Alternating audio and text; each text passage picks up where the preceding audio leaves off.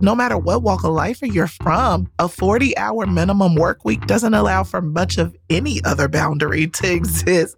But somehow people make it work. But more times than not, you're hearing about people being spread thin. Oh, yeah, it definitely can be difficult. But outside of those 40 hours, there can also be other boundaries that you need to set with people. In friendships, relationships, with family, all the ships. The Nina, the Pinta, and the Santa Maria. Oh my gosh.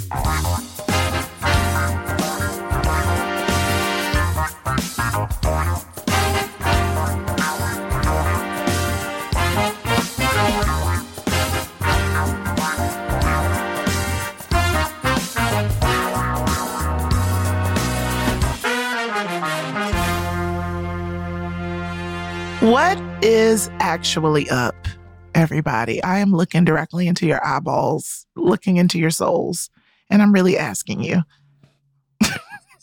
Now that we're all uncomfortable, welcome to Normalize. I'm not uncomfortable. I actually appreciated you feel connected? that. Okay, because Yes, I wanted you to feel connected. Yeah, I do feel connected. Listen with your eyeballs, everyone.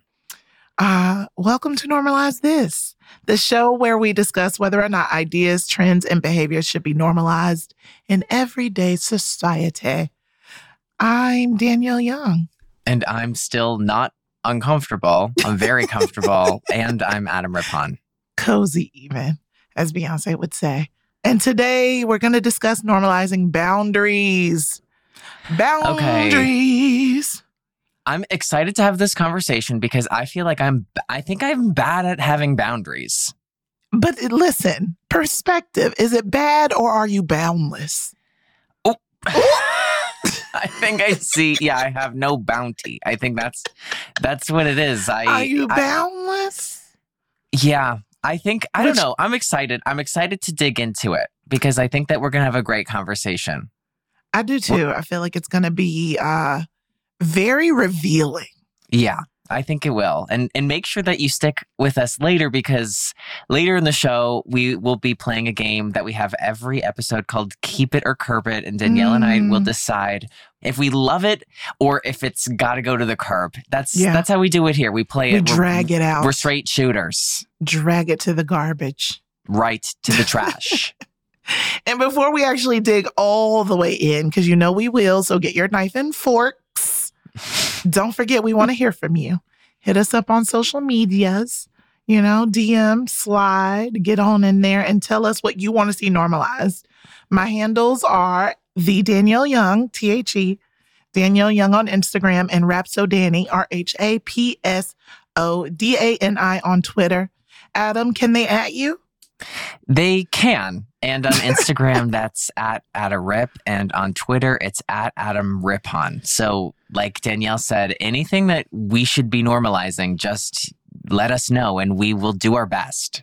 Listen, I answer my DMs.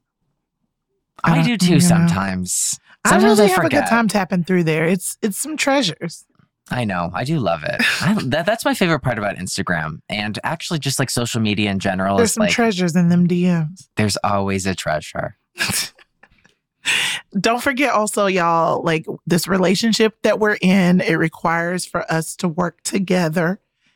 So while you're out here listening, getting all the fruits that we're just, all the fruit that we're gifting you, don't forget you have to rate us. Let us know how the fruit tastes and feels. Yes.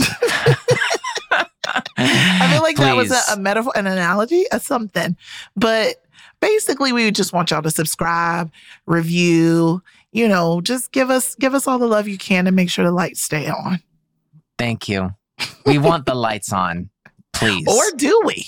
Turn them off. I don't know. You're right. I don't know. I want the option to turn them on, but I do want them off. Yes, but we still want 5 stars in a review, and you can do it. And subscribe. It's not asking too much. It's asking just enough. Just the bare minimum.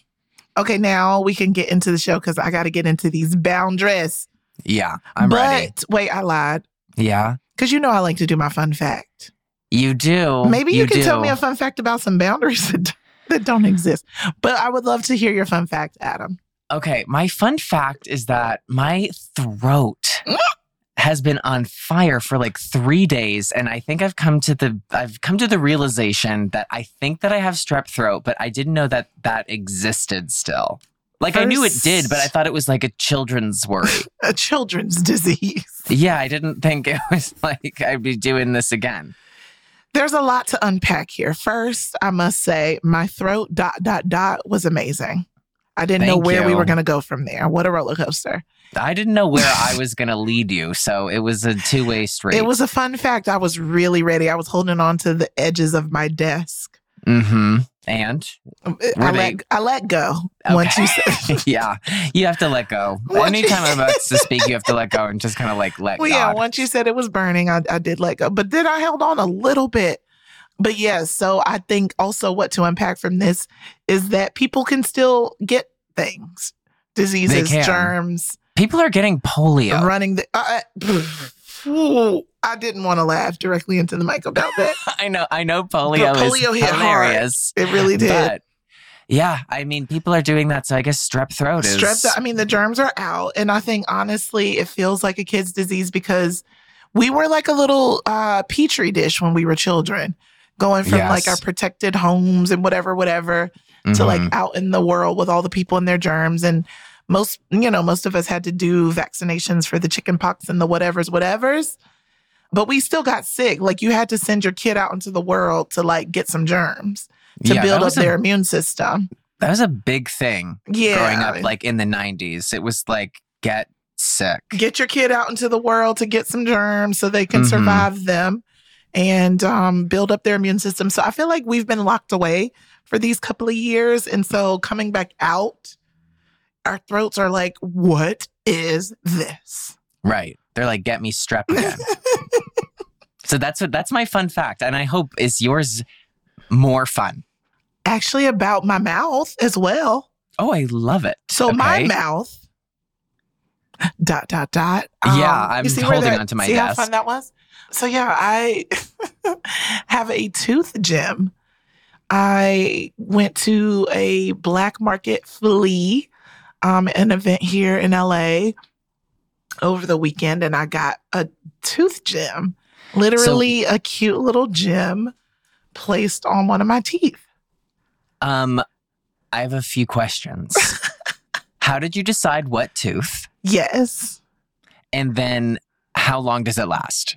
So I have a grill, which is really how I even decided to get this done, because I've known that they do this. And I have a dentist in New York. Shout out to Dr. Bobby. Hey, Dr. Bobby. Hey, girl. She also does these tooth gems. And I've always been interested, but I was like, I don't know. Mm-hmm. And so then when I saw him there, the guy that did my grill, I was like, oh, let me just try now. And because I have two little grill teeth, 2 on each side, I have another fun fact. I actually have vampire teeth, like vampire fangs. And love. Not this like... gets better and better and it has just keeps going. Less and less to do with tooth gems. I know, but I have like my natural teeth. I have 2 like pointy teeth on both sides. So you have natural vampire teeth. Natural vampire teeth. And I got a grill for that tooth and the tooth beside it.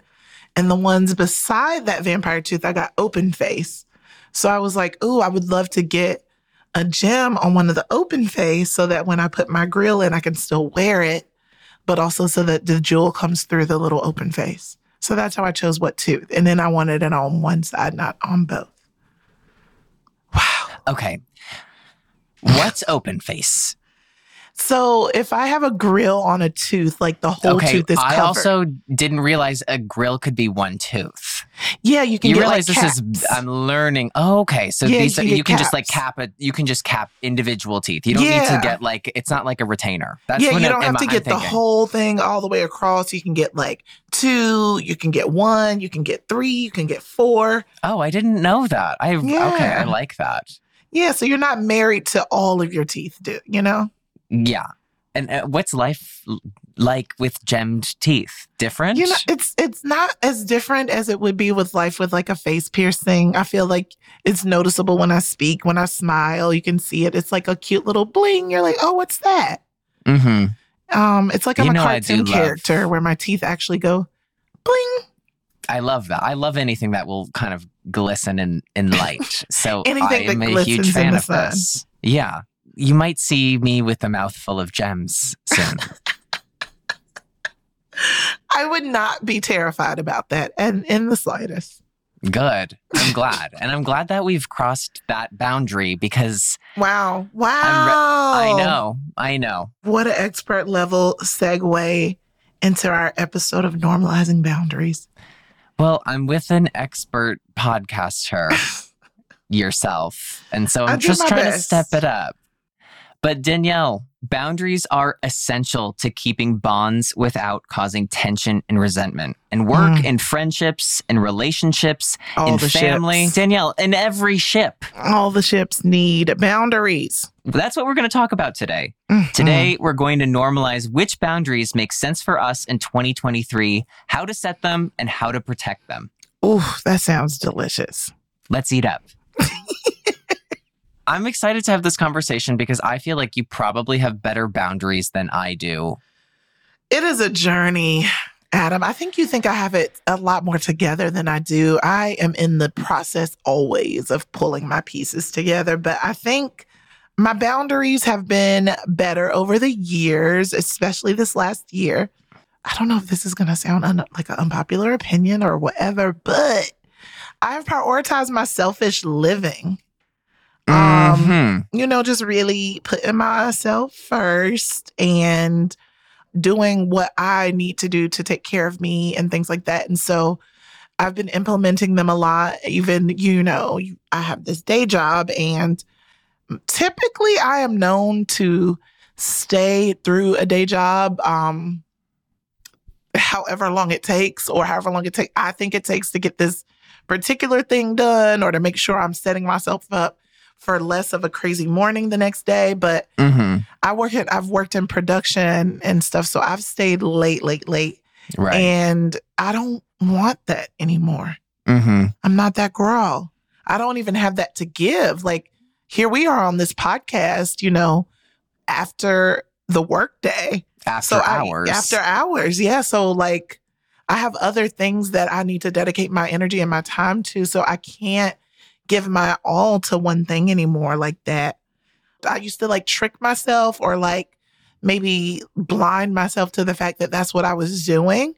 And I justified working hard and, all that kind of stuff. And I glorified it, but I didn't really pay much attention to actively caring for myself. Yeah. Well, can I challenge that a little bit? Because I do think that giving your all, when you go to your day job, you have these certain amount of hours that they want you to work. I think giving more of yourself, giving too much of yourself would be extending past what's being asked of you. Yeah. It doesn't feel that way, right? No, when you're in the middle of it. Everybody will tell you to work hard. Of course. No matter what side of if they're on your team or some company you're working for, everybody will tell you to work hard. And I think as dramatic as this younger generation is about the quiet quittings and, the things that they won't stand for, I do think it's necessary to have those type of interruptions because we've always been conditioned into thinking that our whole live long day and weeks need to be dedicated to working. Yeah. And that doesn't really allow for many people, no matter what walk of life you're from, a 40-hour minimum work week doesn't allow for much of any other boundary to exist because it's your whole day is dedicated to that. Outside of those 40 hours, it is difficult to create those boundaries sometimes. Oh, yeah, it definitely can be difficult. And there's obviously what you're talking about, there's the boundaries with work, but there outside of that, outside of those 40 hours, there can also be other boundaries that you need to set with people in friendships, relationships, with family, all the ships, the Nina, the Pinta, and the Santa Maria. Oh my gosh, all of the ships. All of the ships. You know what though? I was thinking, because I don't know where the listeners are in their journey of listening to this podcast, but some of the things that we like talk about normalizing, it seems hella simple, but then you're like, okay, so what actually is this? Or what actually is, because I felt that way about like a guilty pleasure, where I was like, well, what actually is it? So in the sense of boundaries, what do you actually consider the definition of a boundary? I guess if I need to define it myself, I think of like, this is me coming up with this is me. I'm pretending you are Webster and you're asking for me to write I need you definition. to submit it, and it's due now. It's due. Not even end of day, now. Right, now. When I think of what a boundary is, I think of like me living in my Wow, you're about to lose your job. Sweetheart, my job is done. You know that they have me on mute. They've muted me out and they've already emailed me we the are letter going on like, to the next. Right. Okay, wait. I'm still, they're like, you're shuffling honey, papers you're fired. around. You're done. Honey, I'm like, please. I feel like a boundary is something where if it's in a relationship, it's something, it's up to the line of where I'm comfortable or like what feels good to me and healthy. Does that feel right? Do you want to give me the real definition? I'm fired. While you receive this pink slip, please collect all your papers that you've been shuffling. I'm collecting them. They're on the ground. I'm crying. Listen, here at Miriam, we hate having to consult with other resources. We don't call it the full name, just Miriam. On the inside, we just call it Miriam. But you know it as Merriam-Webster. But we don't like to consult, and we have had to because of your lack of preparation. So we've consulted with Psychology Today, and according to them, boundaries are simply, and that's what we needed from you, Adam. Just remember that. Okay. Simply the limits we set with other people, which indicate what we find acceptable and unacceptable in their behavior toward us. Okay, I gave a more a fluffier definition. Yeah, no, you were in the pocket. You were in the pocket. I was in the pocket. We might actually not give you this pink slip. No, I deserve it because I was not prepared. The papers were shuffling. But no, for real, I think that is a strong distinction. The part where it says, which indicate what we find acceptable and unacceptable in their behavior toward us. Mm-hmm. Like, that's your own judgment call. I know. And I think that's what makes it so tough to set a boundary. Because also, I think sometimes we feel like, what's the line of me being selfish? What's the line of me being a good friend? What's the line of, do you know, that's what I deal with. I'm speaking from those are your own judgments against yourself. But like, if you're only simply, as Psychology Today said, simply setting that limit, all the other stuff is just feedback. Yeah. Like, you have to actually, and that's what I'm finding in my own journey with boundaries, like with work. Sure, there's probably a lot of times where certain things need to extend beyond a 5 o'clock or a 6 o'clock limit that I've set on myself for work. But I've seen enough to know that, like, unless I actually can save someone's life within that time period, I can stop this. Like, there are moments, okay, maybe we're doing a photo shoot or something, a video shoot, then of course I know I have to stay and I can plan against that. Right. But my boundary is when that shoot is done and the work has done, I'm not lingering around. Right. Okay. There, you know what I mean? Like, I'm going to set I totally understand. my limit. There's a time and a place of when you can overextend yourself or like cross that. What's a normal or even when frame, you can set the boundary itself. Like, that's why I respect all these young folks that are like, oh no, we're not going to stand for this. And like, now it's like illegal to be an intern without getting paid.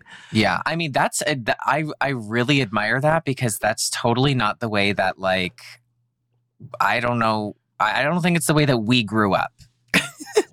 Heard, because it was not. I mean, it was like, yes, I am very happy to be here. I will figure out how I'm going to live. Right. Goodbye. See you tomorrow. See you first thing in the morning. Yeah. I mean, those are boundaries that I have trouble setting. But, Danielle, I'm going to throw something at you. I want your advice. Because I think one of the boundaries that I have trouble setting sometimes is sometimes I will overextend myself. And then I think sometimes I have trouble saying no. But And what are you doing? Like, why are you overextending yourself? I think because I feel like one of my like love languages is like doing acts of service for other people. So I enjoy doing other things for other people. And sometimes I feel like then sometimes those people will kind of expect that from me and not think of it as I was doing something nice for them. That it's almost like, and I'm not going through this right now in this moment, but it's something that I have gone through in my like life and through some friendships. Interesting. And I have a hard time saying no, and I don't like disappointing people. So sometimes if I feel like I don't want to do something, I will still do it. And oh my I don't do it to gosh, the, like Adam, I do that constantly. I do you're it all a people the time. pleaser. Please, Yes. like you can't hold on to that in your 30s as you get old. Like I know. It's Well, not gonna listen, work. there's a lot of things. I didn't think I would get strep throat in my 30s, so it And shouldn't look, be here you that are. far off that I'm people pleasing. Look, it's probably your people pleasing manifesting itself in your throat. Ooh. Your throat chakras. My chakras are they're screaming, they're complaining. But you know what it is? Sometimes I will say no. Like I don't do it all the time, but I still feel that guilt. Like I feel a lot that's of only guilt because when I set you a boundary. care too much about what somebody thinks about you. When Okay, good night. Bye. Yeah. when in the real, you know what really grounds me about that? And the fact that you cannot control it.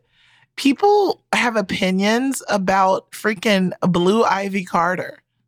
Like a child who they do not know, who is richer than they could ever imagine to be. And people actually think negative things about her. And then also she's a child. So it's like you can't even control people's humanity for children. So what in the world could I do? Like as myself, Danielle, Adam, out in the world, where you literally cannot control the way somebody feels about you in general. I guess those feelings. I guess what I'm asking you is somebody who I think is much better at setting boundaries than I am. We hope. Do those feelings of like guilt go away, or are they always there? But at the for me, they go away, but they kind of linger a lot longer than I would like them to. I don't want to feel guilty. I don't either. Yeah, I think that's that's you placing so much judgment because it's like a fault is opposed to responsibility. And that's what like boundaries and setting boundaries feel like. It's a responsibility to protect yourself. It's a responsibility to find value in yourself and who you are and how you are and be like, you know what? This is for me. Yeah. You literally are entitled to say that. Like, and that's why I'm like, you can't really control the thoughts and feelings and the feedback of others. If you consider it just feedback, then it's not something you can attach an emotional thing to be like, oh, this can control how I feel about myself. You are allowed to have the boundaries because you can't have a healthy relationship with yourself, which is the most important relationship in the world. That's the most important ship in the world. Is the relationship with yourself. Like you can't have that if you don't have actual boundaries, because when would you have that relationship? And you are you have to keep yourself here, you know? I mean, I will say that the way that I set boundaries is much, much, much, I would say like 95% better. But I still have those like, when I say, no, I can't do that. Or I actually, don't want to do that, or, whatever. If I'm just being honest, there are times where I don't want to do something and I'll be like, I'll do it. And I end up having a great time. Right. But that's more so like maybe your boundaries of your social meter or something like that. But you know better whether or not like you would feel more miserable in than out. Like sometimes we're just lazy. Like honestly, for myself, it's not even a boundary. It's like sometimes I just don't want to go. I mean, that's also something where it's like hard to distinguish between the two. Right. Sometimes it does. I mean, it does get tricky because what is that boundary you're setting with yourself to make you feel bad about whether or not you go? Right. Right. Because there's definitely times where I'm like, "Ugh, I don't want to go." And I'll just be like, you know what? Shut the fuck up. Just get ready, go. And I have a great time. And I know I'm going to have a great time. So it's, but there are definitely other times where it's like, I don't feel comfortable. I don't really want to do this. And in the Right. past, I would just suck it up and do it. And I wouldn't enjoy it. Well, that could, or I would, because that could just also happen. right. Of course. But what about like being on the, I guess, I don't know if this is the right way to call it, but like the receiving end of someone setting boundaries?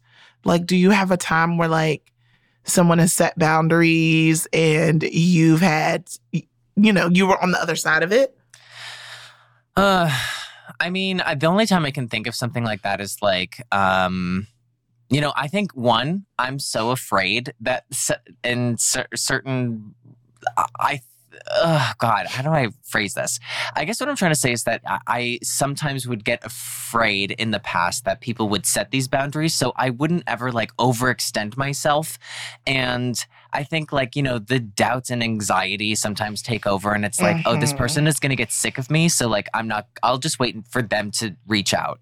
And so like, it was me kind of, I guess, finding out what their boundary of having me be involved in their life was, or if I was overextending myself. But I always kind of played that game of like, of not forcing myself onto somebody to like get that boundary. And the only time I can think of it is like being denied, right? Like being with somebody and somebody kind of being like, I don't feel the same way. See, that's not a boundary. That's just a no. Oh, God. See, I don't know what boundaries are at all. So obviously I should lose my job at Merriam-Webster's dictionary. All over the place with these boundaries. Honestly, I think about it because I'm with a partner now who is very communicative and also on a very big healing journey in therapy and open to talking. And it's really eye-opening and exhausting, but it really helps me understand a lot, which like it's opened my eyes in boundary land because there'll be certain times where we're just living, we're just talking. And I'll jokingly say something because as a person who is a naturally funny person, a lot of my communication styles are jokes or commentary. And my partner told me early in our dating that was like, I don't like that. And I was like, ooh. Yeah. And I was like, oh, you don't like me. And they were like trying to explain to me how I am, what do you call it? Like taking it on like a personal attack. Oh, yeah, you're like taking it personal. Yeah. Like, and I'm like, well, it's about me, ain't it? And they're like, no, it's about me telling you I just don't want to be communicated with in that way. And I'm like, well, my whole personal communication style is commentary. And they're like, girl, no, it is not. That's just something that you... Okay, that is not how you talk. To you is happening to me right now. That's not how you actively talk to people, you fool. You just do that because you are a funny person and you are observing and you see something and it makes you laugh. So you share that out loud. And I was like, yeah, that's what I do. So I don't mean any harm. And they're like, I didn't say that either. Like, I'm not calling you a bad person. I'm not calling you abusive, verbally abusive. I'm just literally saying, I just don't like it that you do that. So if you could try not to do that with me, that would be great. And I'm like, oh, they are stifling who I am as a human. Yeah. And instead, I didn't understand how that was a boundary. And so now I get it. It doesn't change who I am as a person. It's just a consideration that now I need to make based on what they told me. And I have the space to do the same with them. Oh, if I don't like something, it's not that I'm being petty or let me get them back. It's like, oh, you've given me the space now to say, oh, I don't like when you do that. Yeah. I guess, okay. Boundaries in that sense, I love to joke around with my husband, and he is very funny and he'll joke around with me. But I think one thing that was probably frustrating for him in the beginning of our relationship is that like at home I might be quiet, but then we'll go out and I'll be like loud and laughing and telling jokes. And it was, I think he felt that maybe I didn't enjoy spending time with him, but in reality, like I really felt comfortable with him enough to like be relaxed and maybe not as on. Yeah. And in my being not on, he'll like joke around and I'll be like a baby and like he'll joke about something and I'll take it really personally. I'm as annoying. Like I am so annoying. And we'll have like a conversation about it. I'll be like, I know I'm being so sensitive, but I don't know why, but that hurt my feelings. And he obviously is like, I'm sorry, I didn't mean to hurt your feelings. He's like, I don't need to joke about that stuff. And it'll be like, literally be like, oh, you're grumpy or something in the morning, which I am. And grumpy is like putting it softly. I'm being mean. And so I think what I'm saying is my husband should set boundaries for me. Well, long and short of it, we need to. Yeah, I think that's what I'm getting to is that people around me should set boundaries. Set boundaries if you know Adam, okay? Because that's the only way it's going to work for y'all. Yeah, it'll pay off. Let's go into setting boundaries around like physical. Okay. Because I feel like there's probably a lot more boundaries that exist within that space. Yeah. I mean, do you have physical boundaries? With my husband and I, we don't really have any physical boundaries. Like if we're in public, I don't know, I think we're both on the same page that we've never had to like set anything in stone. Like when we're in public, we'll, hold hands and whatever, but like we're not very touchy-feely. Yeah. So that's never a conversation that we've like ever had. But obviously like at home, like we'll lay on the couch together and that like stuff, like random stuff like that. But that's not really a conversation that we've had. What about with you and your partner? I just feel like I don't know until I'm there. That's like, an amazing way of putting it. You know what I mean? It's not until you cross that bridge do you realize that it's a conversation. Yeah, like there's been certain relationships that I've been in where we cannot keep our hands off each other. I don't care where we are. Yeah. There have been other relationships where I get the ick if you PDA me. Yeah. And so, and it's not to say I wasn't physically attracted to this partner, but it was just different. Right. It could be what the setting, it can be like where you are in your own sort of journey. There's a lot to it. It's a lot to it. And so I feel like it's hella dependent. I remember one time I was with this guy and we were at this event together. We were in the same industry and at this event. And so there was like a lot of mutuals there and we were hella chill inside. And then as I was leaving and he was putting me in the Uber, he like put one on me, like just tongue, everything. And I was like, ew. I was grossed out. Like nobody was around. That's my boo. We kiss all the time. But like in that moment, I felt violated in a way that I was like, I don't like this. Yeah. So that's what I mean. Like sometimes it's just like case by case basis. Like my partner now, we spent like a lot of our first couple of months like in a little bubble. In our own little world. And like when we started emerging and like going out like a movie or a restaurant or whatever, like date, it was so funny because we didn't realize how like affectionate we were that it needed a little bit of editing. Well, also it's like when you start, I'm assuming you guys started in the pandemic. Yes. So when you start in the pandemic, you also don't know what the other one really is like in a public setting. Like that's another thing. It's a different kind of hurt. Yeah, because there's like so much more intimacy that I experienced with them. And I didn't even consider the pandemic, but like with people moving around a lot less, that was a point of it. And LA shuts down hella early as well. So it's like we did spend a lot of inside dates, but like I remember one of the first times we went out to this wine bar and we were, we walked up to the hostess stand, and then we like, went to hold each other. And, my baby's shorter than me. I'm 6 feet tall. They're like 5'5". And so Love that. I know, it's very cute.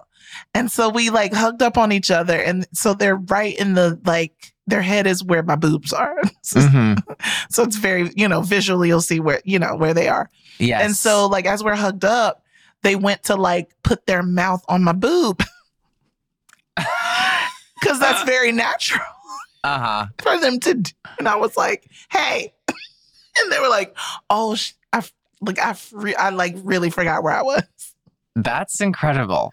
So I was like, yeah, we got to like, but we are that, couple that'll like kiss at the grocery store.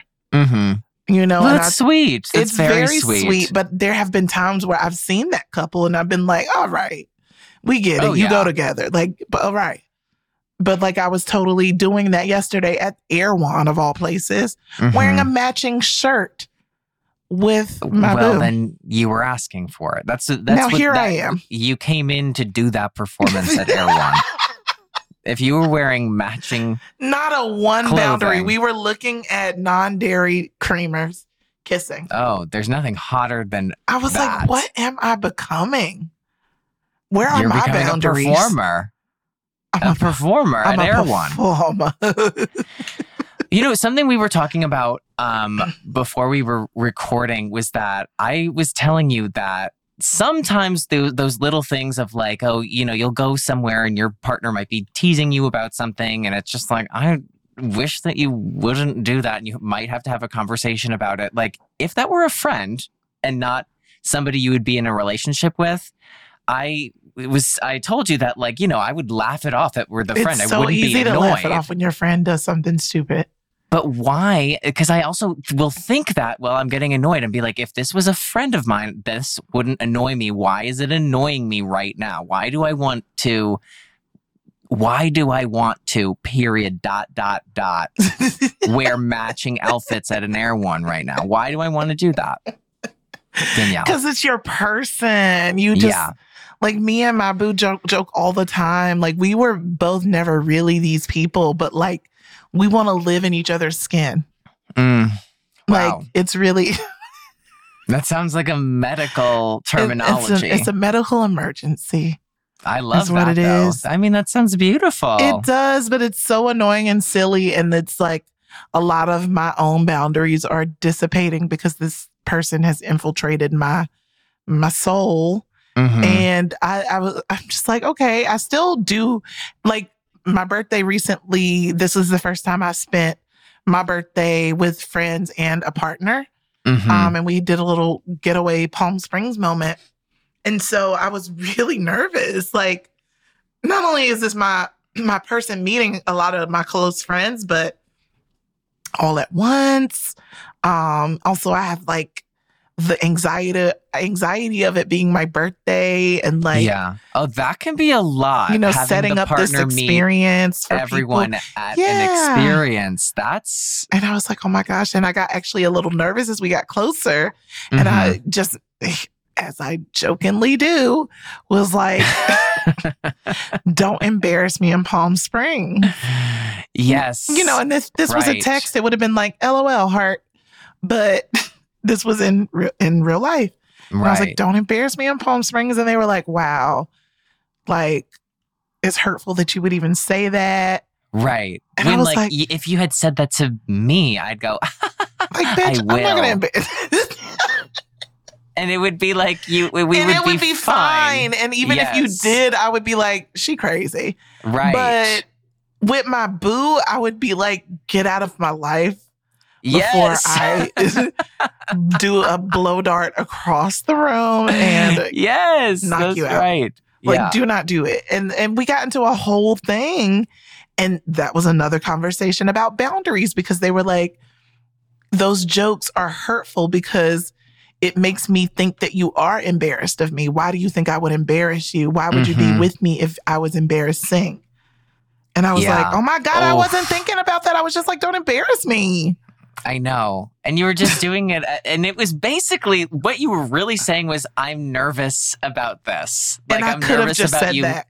Right. But that's never the way that it comes out, because you would come out in a way that like you would want to entertain your friends. And somehow it's always like when it's partner to partner, everybody takes it more literally. And when I say everyone, I'm looking at a mirror right now and I'm staring at myself. Look into your eyes. I love to joke around. I joke about myself all the time. And then the moment that I might not be in the right mood and my husband will say something and I'll be like, you literally think that about me. How could you? And he's like, no, what are you talking about?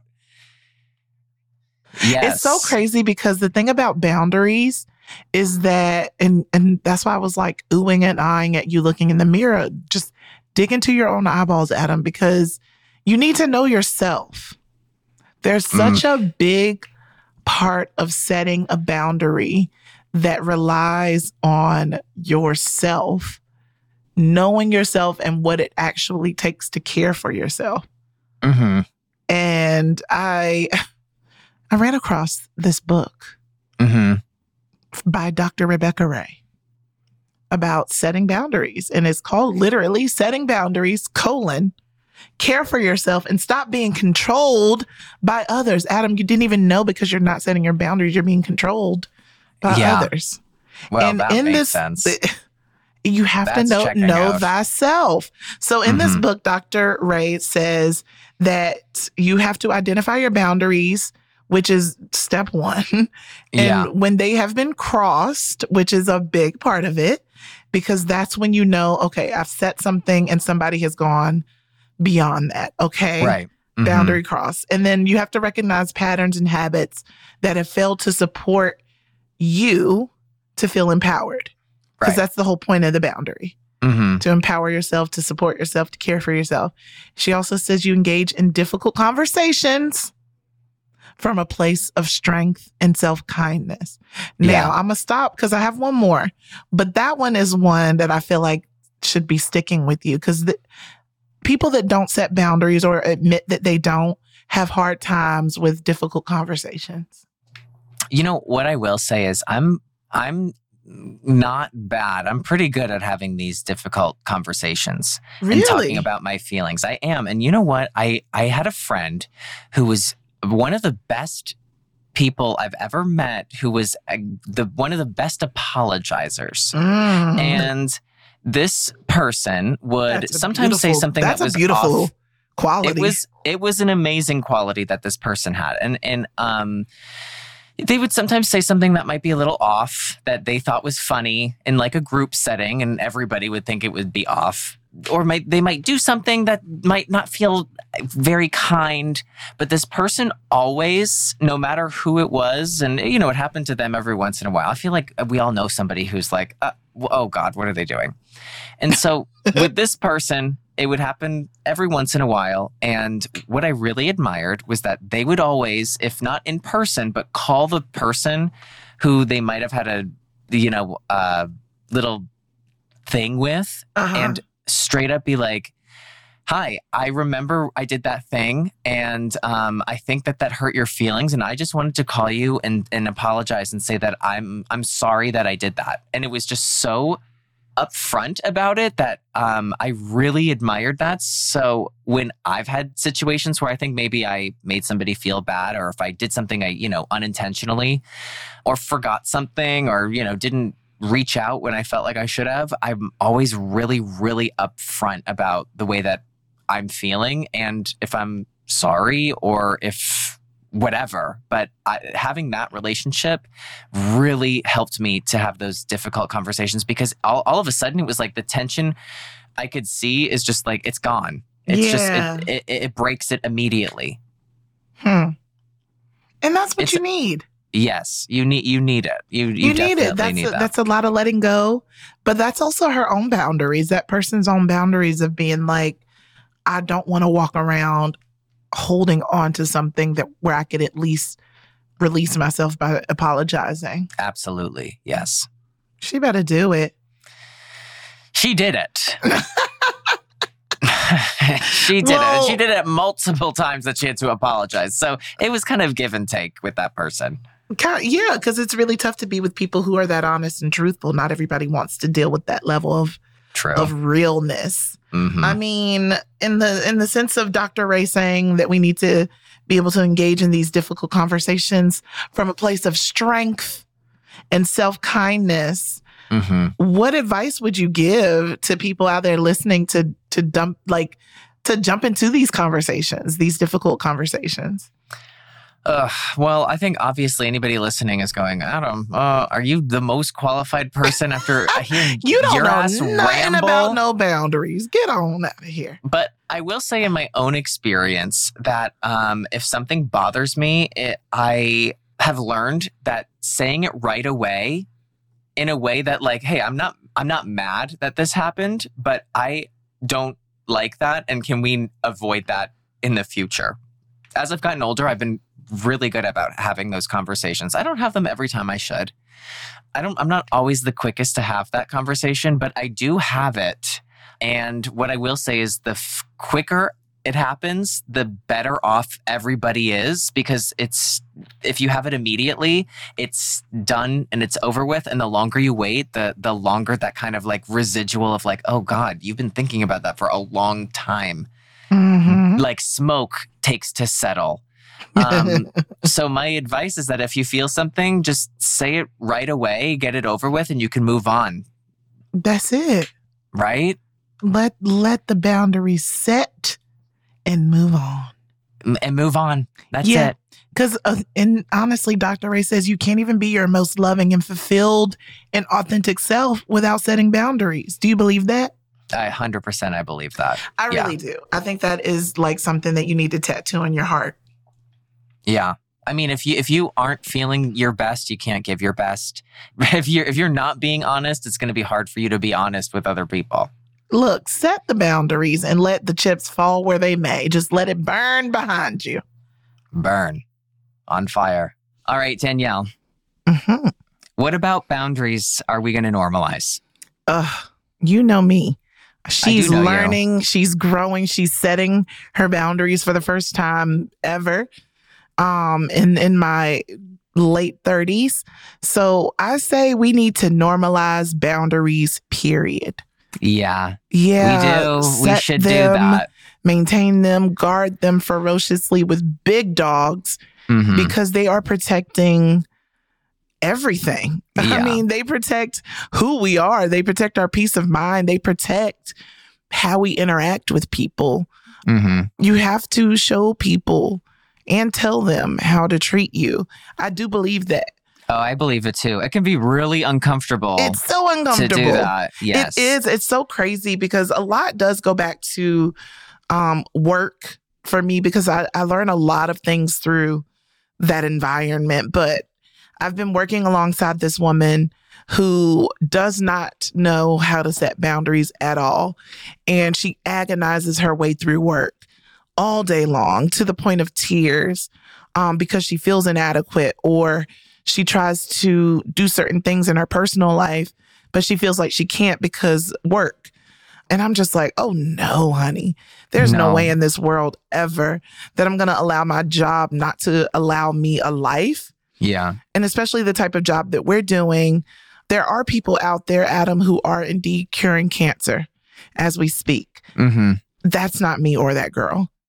So it's you. That's what I'm doing. Listen, none of the things that me and her could do on a daily basis need to be that urgent to where it is causing me anxiety or causing me to feel like I can't go home to visit my family or making me feel like I need to uproot my entire life for this thing. Right. And she does not understand that boundaries allow for her to have the life she wants to have.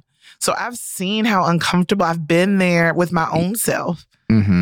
Just like not telling someone at work that I don't do this. And recently we had this opportunity come up where we were supposed to do this interview over the weekend. And I just decided, no. Yeah. I'm not doing it. Like I was going to deal with whatever the blowback was, but it's a Saturday. It can be really, really hard to kind of to set those boundaries. And I mean, I'm so bad at it, but in the times that I have set them, I'm always so grateful for it. Yeah, same. It always reminds me that I get to choose. And the person can go with it or they cannot go with it. But at the end of the day, you're like, well, this is what it is. Right. Normally, I choose chaos instead of my own sanity. Oh my gosh. I could say that about work. I've learned to do boundaries here. But when it comes to like my relationship, like setting boundaries there or having boundaries set or having my partner tell me like, oh, I didn't like this. Oh my God. I feel personally attacked. I know. So I need to learn how to not allow those type of boundaries to become personal. Can't take it personally. No, it can feel personal, but it's not. Setting boundaries is for the best. It is for the best. Well, what about you, Adam? What do you want to normalize when it comes to boundaries? Well, I want to normalize, and I need to do this more in my life, is telling someone when they've crossed a line. See, that's some kind of boundaries that I feel like, Right. And I feel like we should normalize being able to have those conversations. Sometimes if you have somebody in your life who I feel like constantly is crossing those lines, that's a different issue. But you have to draw a line somewhere, and you need to tell them that line has been drawn.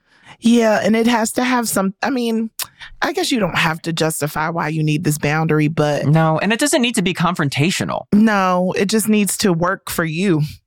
Yes. Boundaries can sound kind of selfish.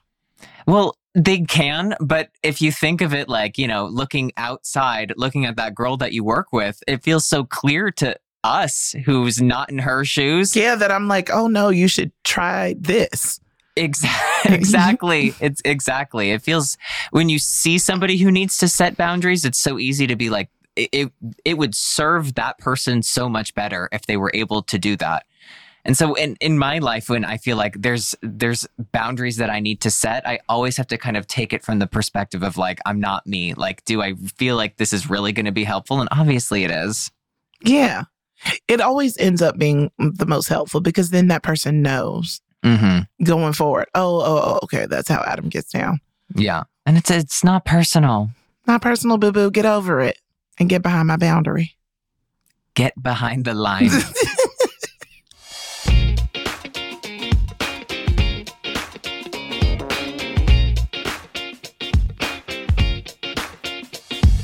Anyway, Adam, you know where I'm trying to go next? I do. You're trying to go to our favorite segment. Well, first of all, I always say this. We only have 2 segments. So it's what Adam is talking about is the favorite part of the show. Keep it or curb it. For you first timers, I know, a little jazz at the end.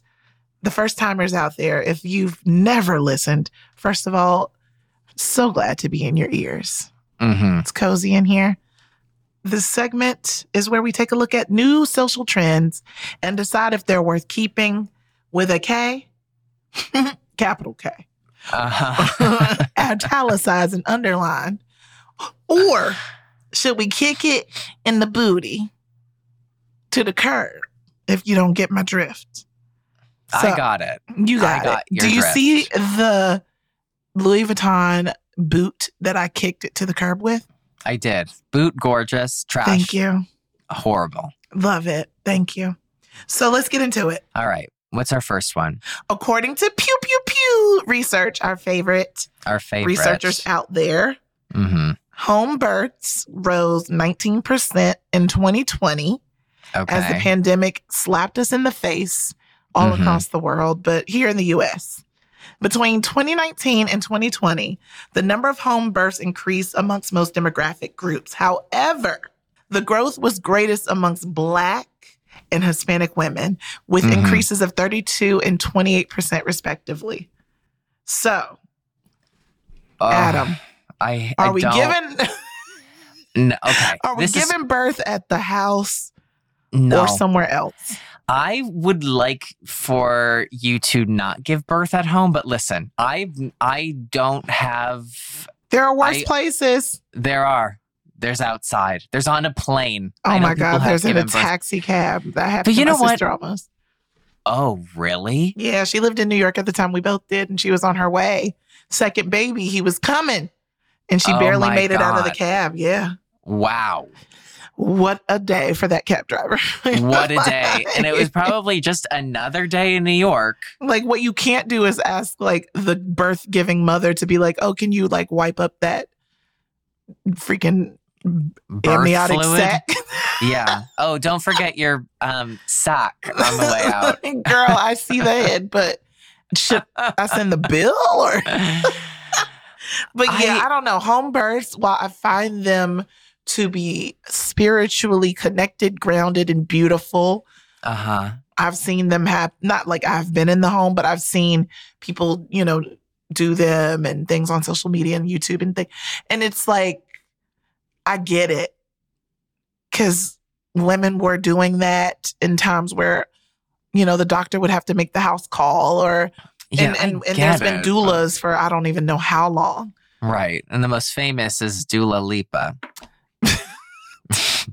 Actually, a famous doula is Erykah Badu.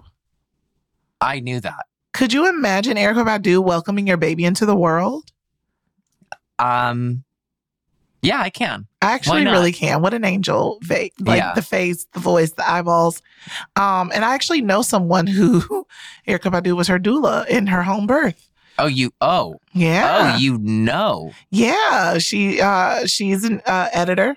So not a friend, but someone who I know her. I know her work. She saw Erykah Badu her work. Good night, everyone. I don't know. she saw Erykah Everyone Badu just stopped listening. There's something there. There's something there when we will workshop it, not but on don't the podcast. Keep doing this. Yes. No. I'm done. I'm also thinking, I don't want to go to the bathroom and come out a mother. Okay, that's just what I'm thinking. That's not how easy it is. Maybe. I don't know. We did see Kourtney Kardashian pull her baby out of her vagina that one time. Did you see that clip? No. I think it was her first one too, to be honest. Really? There is a clip on the internet. Yeah, it was on the Kardashian show, so it's definitely out there. Then I definitely need to research Kourtney this. literally pulling one of her babies out of her vagina. Oh my God, like a tampon? If technically, yes. The same That's motion. all I needed. That's all I needed. All I needed was a technical She gave yes. birth, literally. It was very, very, wow, what a thing the body can do. Yeah. But you know what? What are your thoughts? Go ahead, please. It's where, people make their decisions on where to give birth based on their own personal choices, right? And I know that there's probably so many home birthing people who don't want to be around the sterility and just the coldness of a hospital, or they don't want their and I mean sterile as in figuratively speaking, not actually sterile, because they still have to be sterile at home. But there's people that just want that comfort and that softness and that connection of being home. And I get it, but it's childbirth is one of those anything medical is always, there's a risk of staying or going, Yeah. And that's what I'm thinking. That's along the lines of what I'm thinking. Yeah. Right? Childbirth is one of those things that's you never know what could happen. Right. You never know. You could actually have a baby. Yeah, and doulas are not doctors. Right. And so... And doctors are not doulas, is what I always tell my doctor. Well, you're not a doula. So don't try to be one. Right. So and I do feel you just never know. One. And in that sense, you would just need just the safety of knowing that there is someone with medical training that can help. Yes, it feels all a little prehistoric to me. It just feels there's too many lives at stake at once. Yes, I think that just the security of knowing that there's, if something were to happen, that there's somebody there that could take care of me. If I was a person who could give birth to a child, I immediately would be epidural my ass the fuck down. Yeah, I don't want to feel my ass. I don't want to feel my feet. I only want to feel. Well, here's anything. The thing. We don't care what you have to say about it because you don't have those parts. That's true.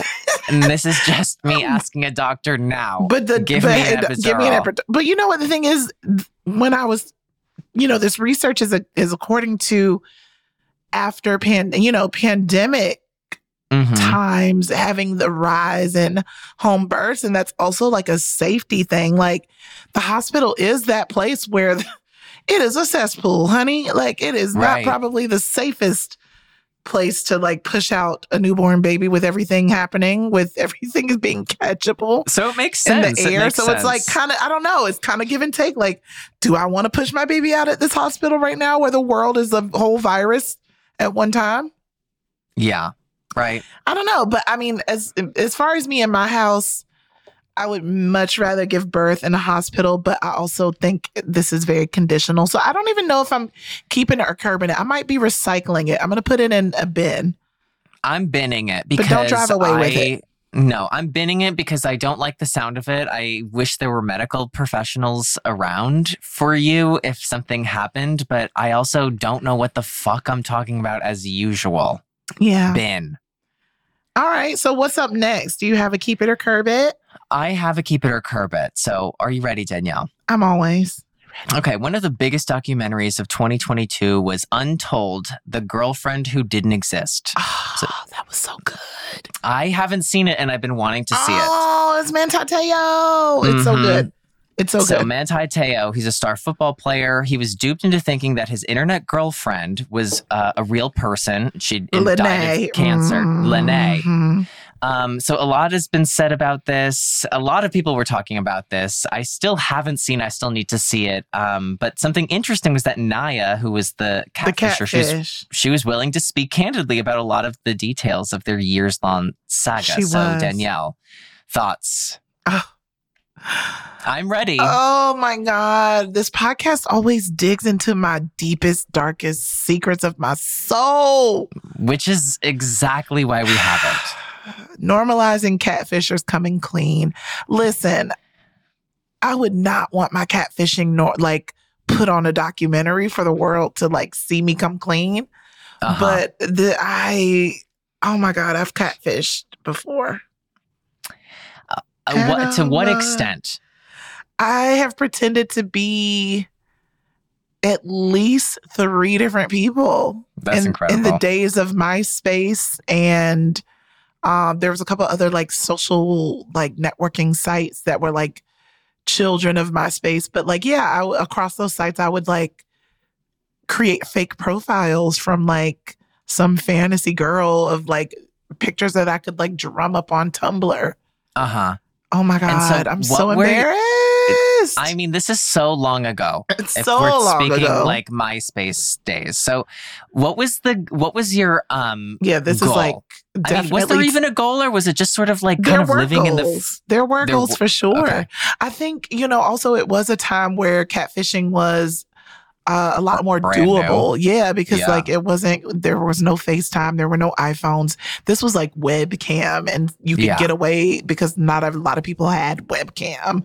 And then Wi-Fi didn't exist. You literally had to like connect to the Ethernet. Internet. Yeah. So it was just like a lot of factors that helped you to chat on the phone. But my goal, and it just sounds so sad. And if you've ever watched any of those episodes of Catfish on MTV where you've seen a lot of the reveals be like plus size people or people that aren't conventionally quote unquote beautiful.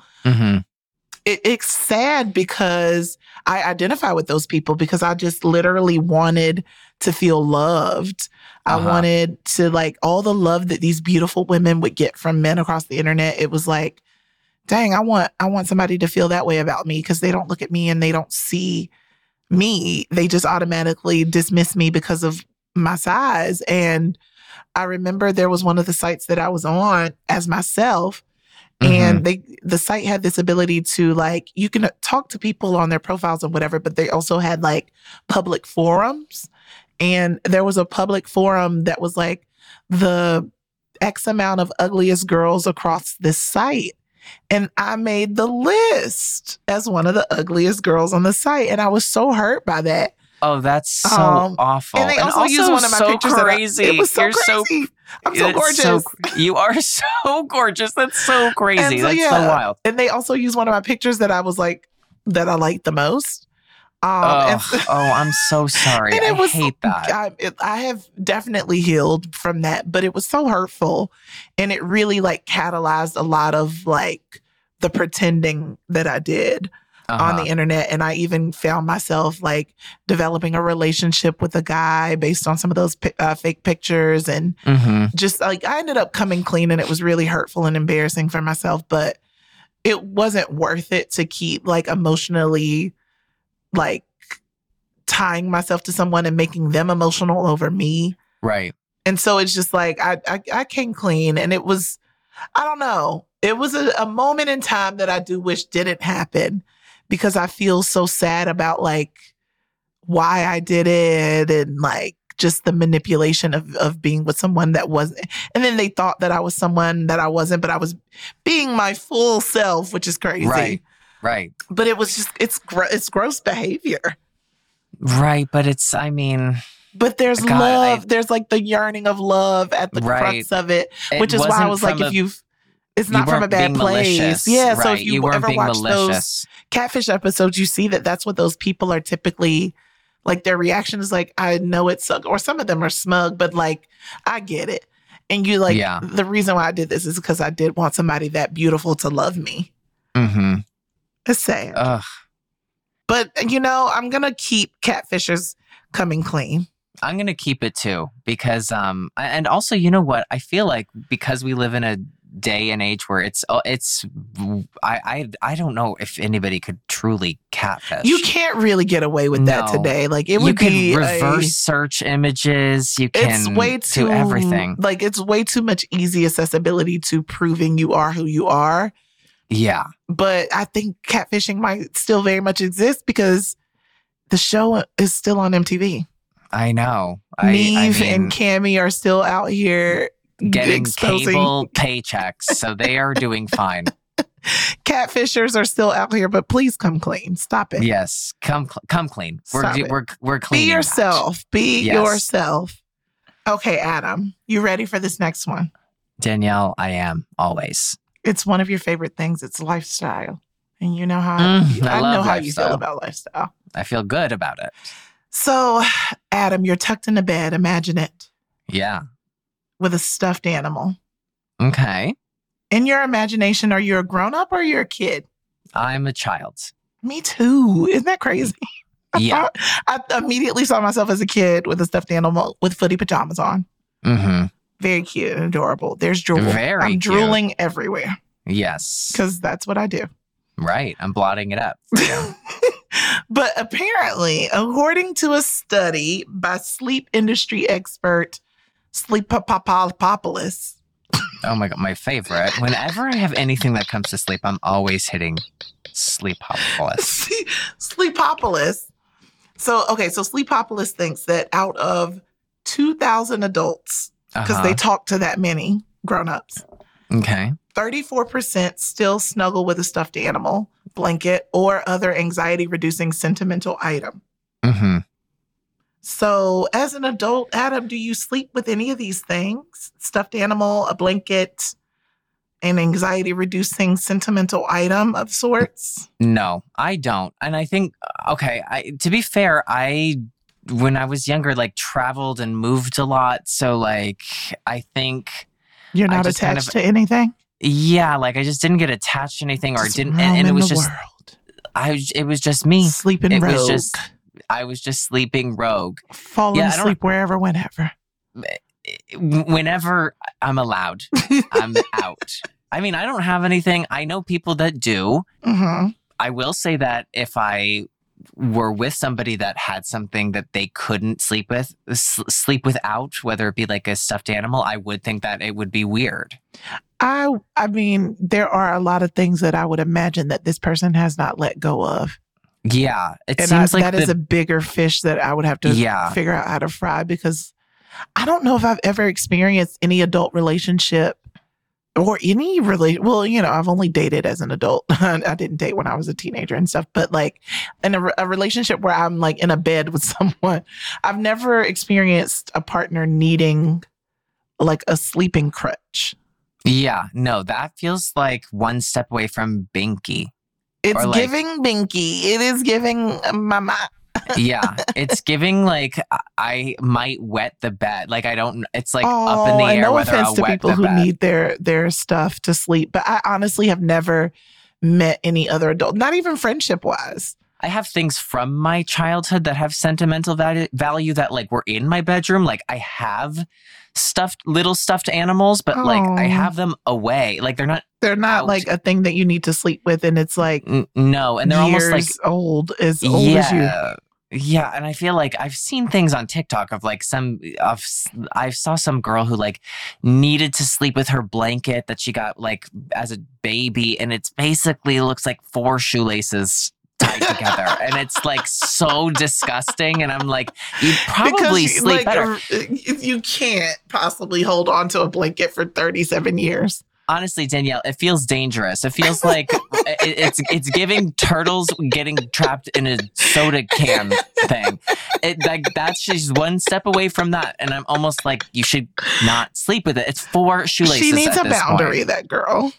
Yeah, she needs a boundary, and I think a tetanus shot because the thing looks disgusting. It's not gonna happen. I am definitely curbing adults sleeping with. Not to judge y'all, do what you want, but in me and my house, we just gonna go to bed. Yeah, we're just going to bed here. I'm curbing that. Curbed all the way to the curb.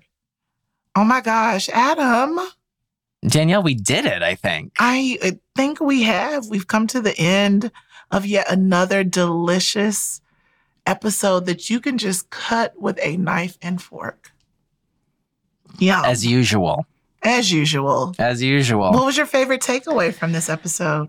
I loved talking about setting boundaries. I thought that and was discovering great. that you don't know what you're doing. Yeah, and I don't know what they are, and I just kind of willy-nilly around whatever, That's what I loved. I loved that I don't know. And I'm not afraid to not know. Yeah. What are you afraid of not knowing about yourself out there, listener? Have you confronted yourself? Are you still looking in the mirror at your own eyeballs?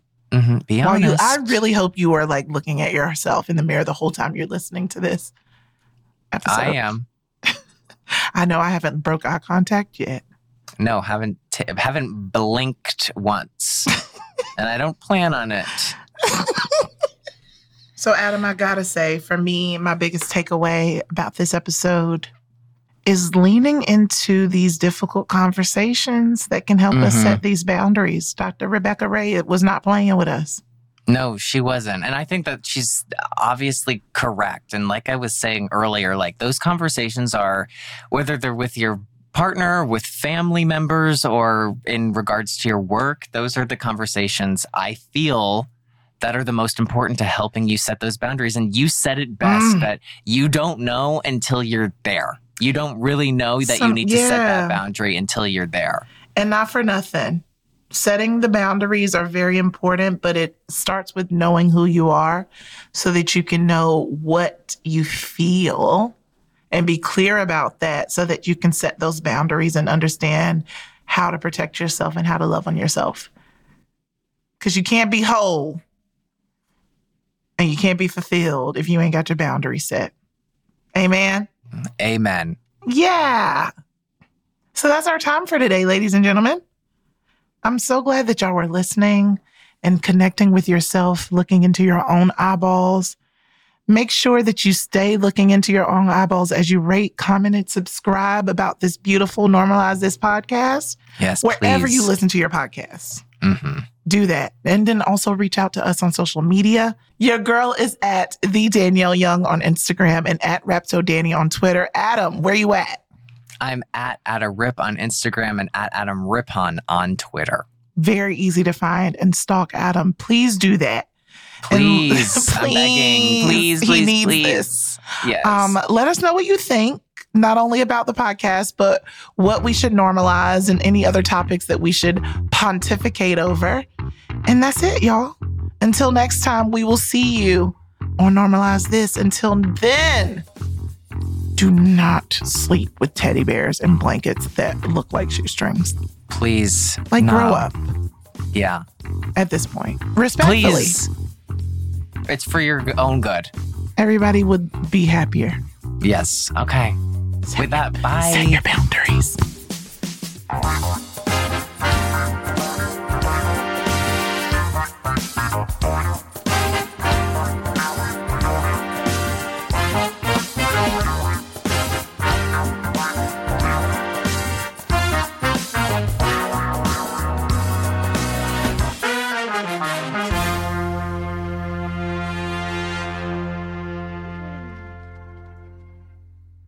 Hey, listeners, we want to hear from you. Make sure you're following @MakeSpringHill on all platforms for weekly show updates.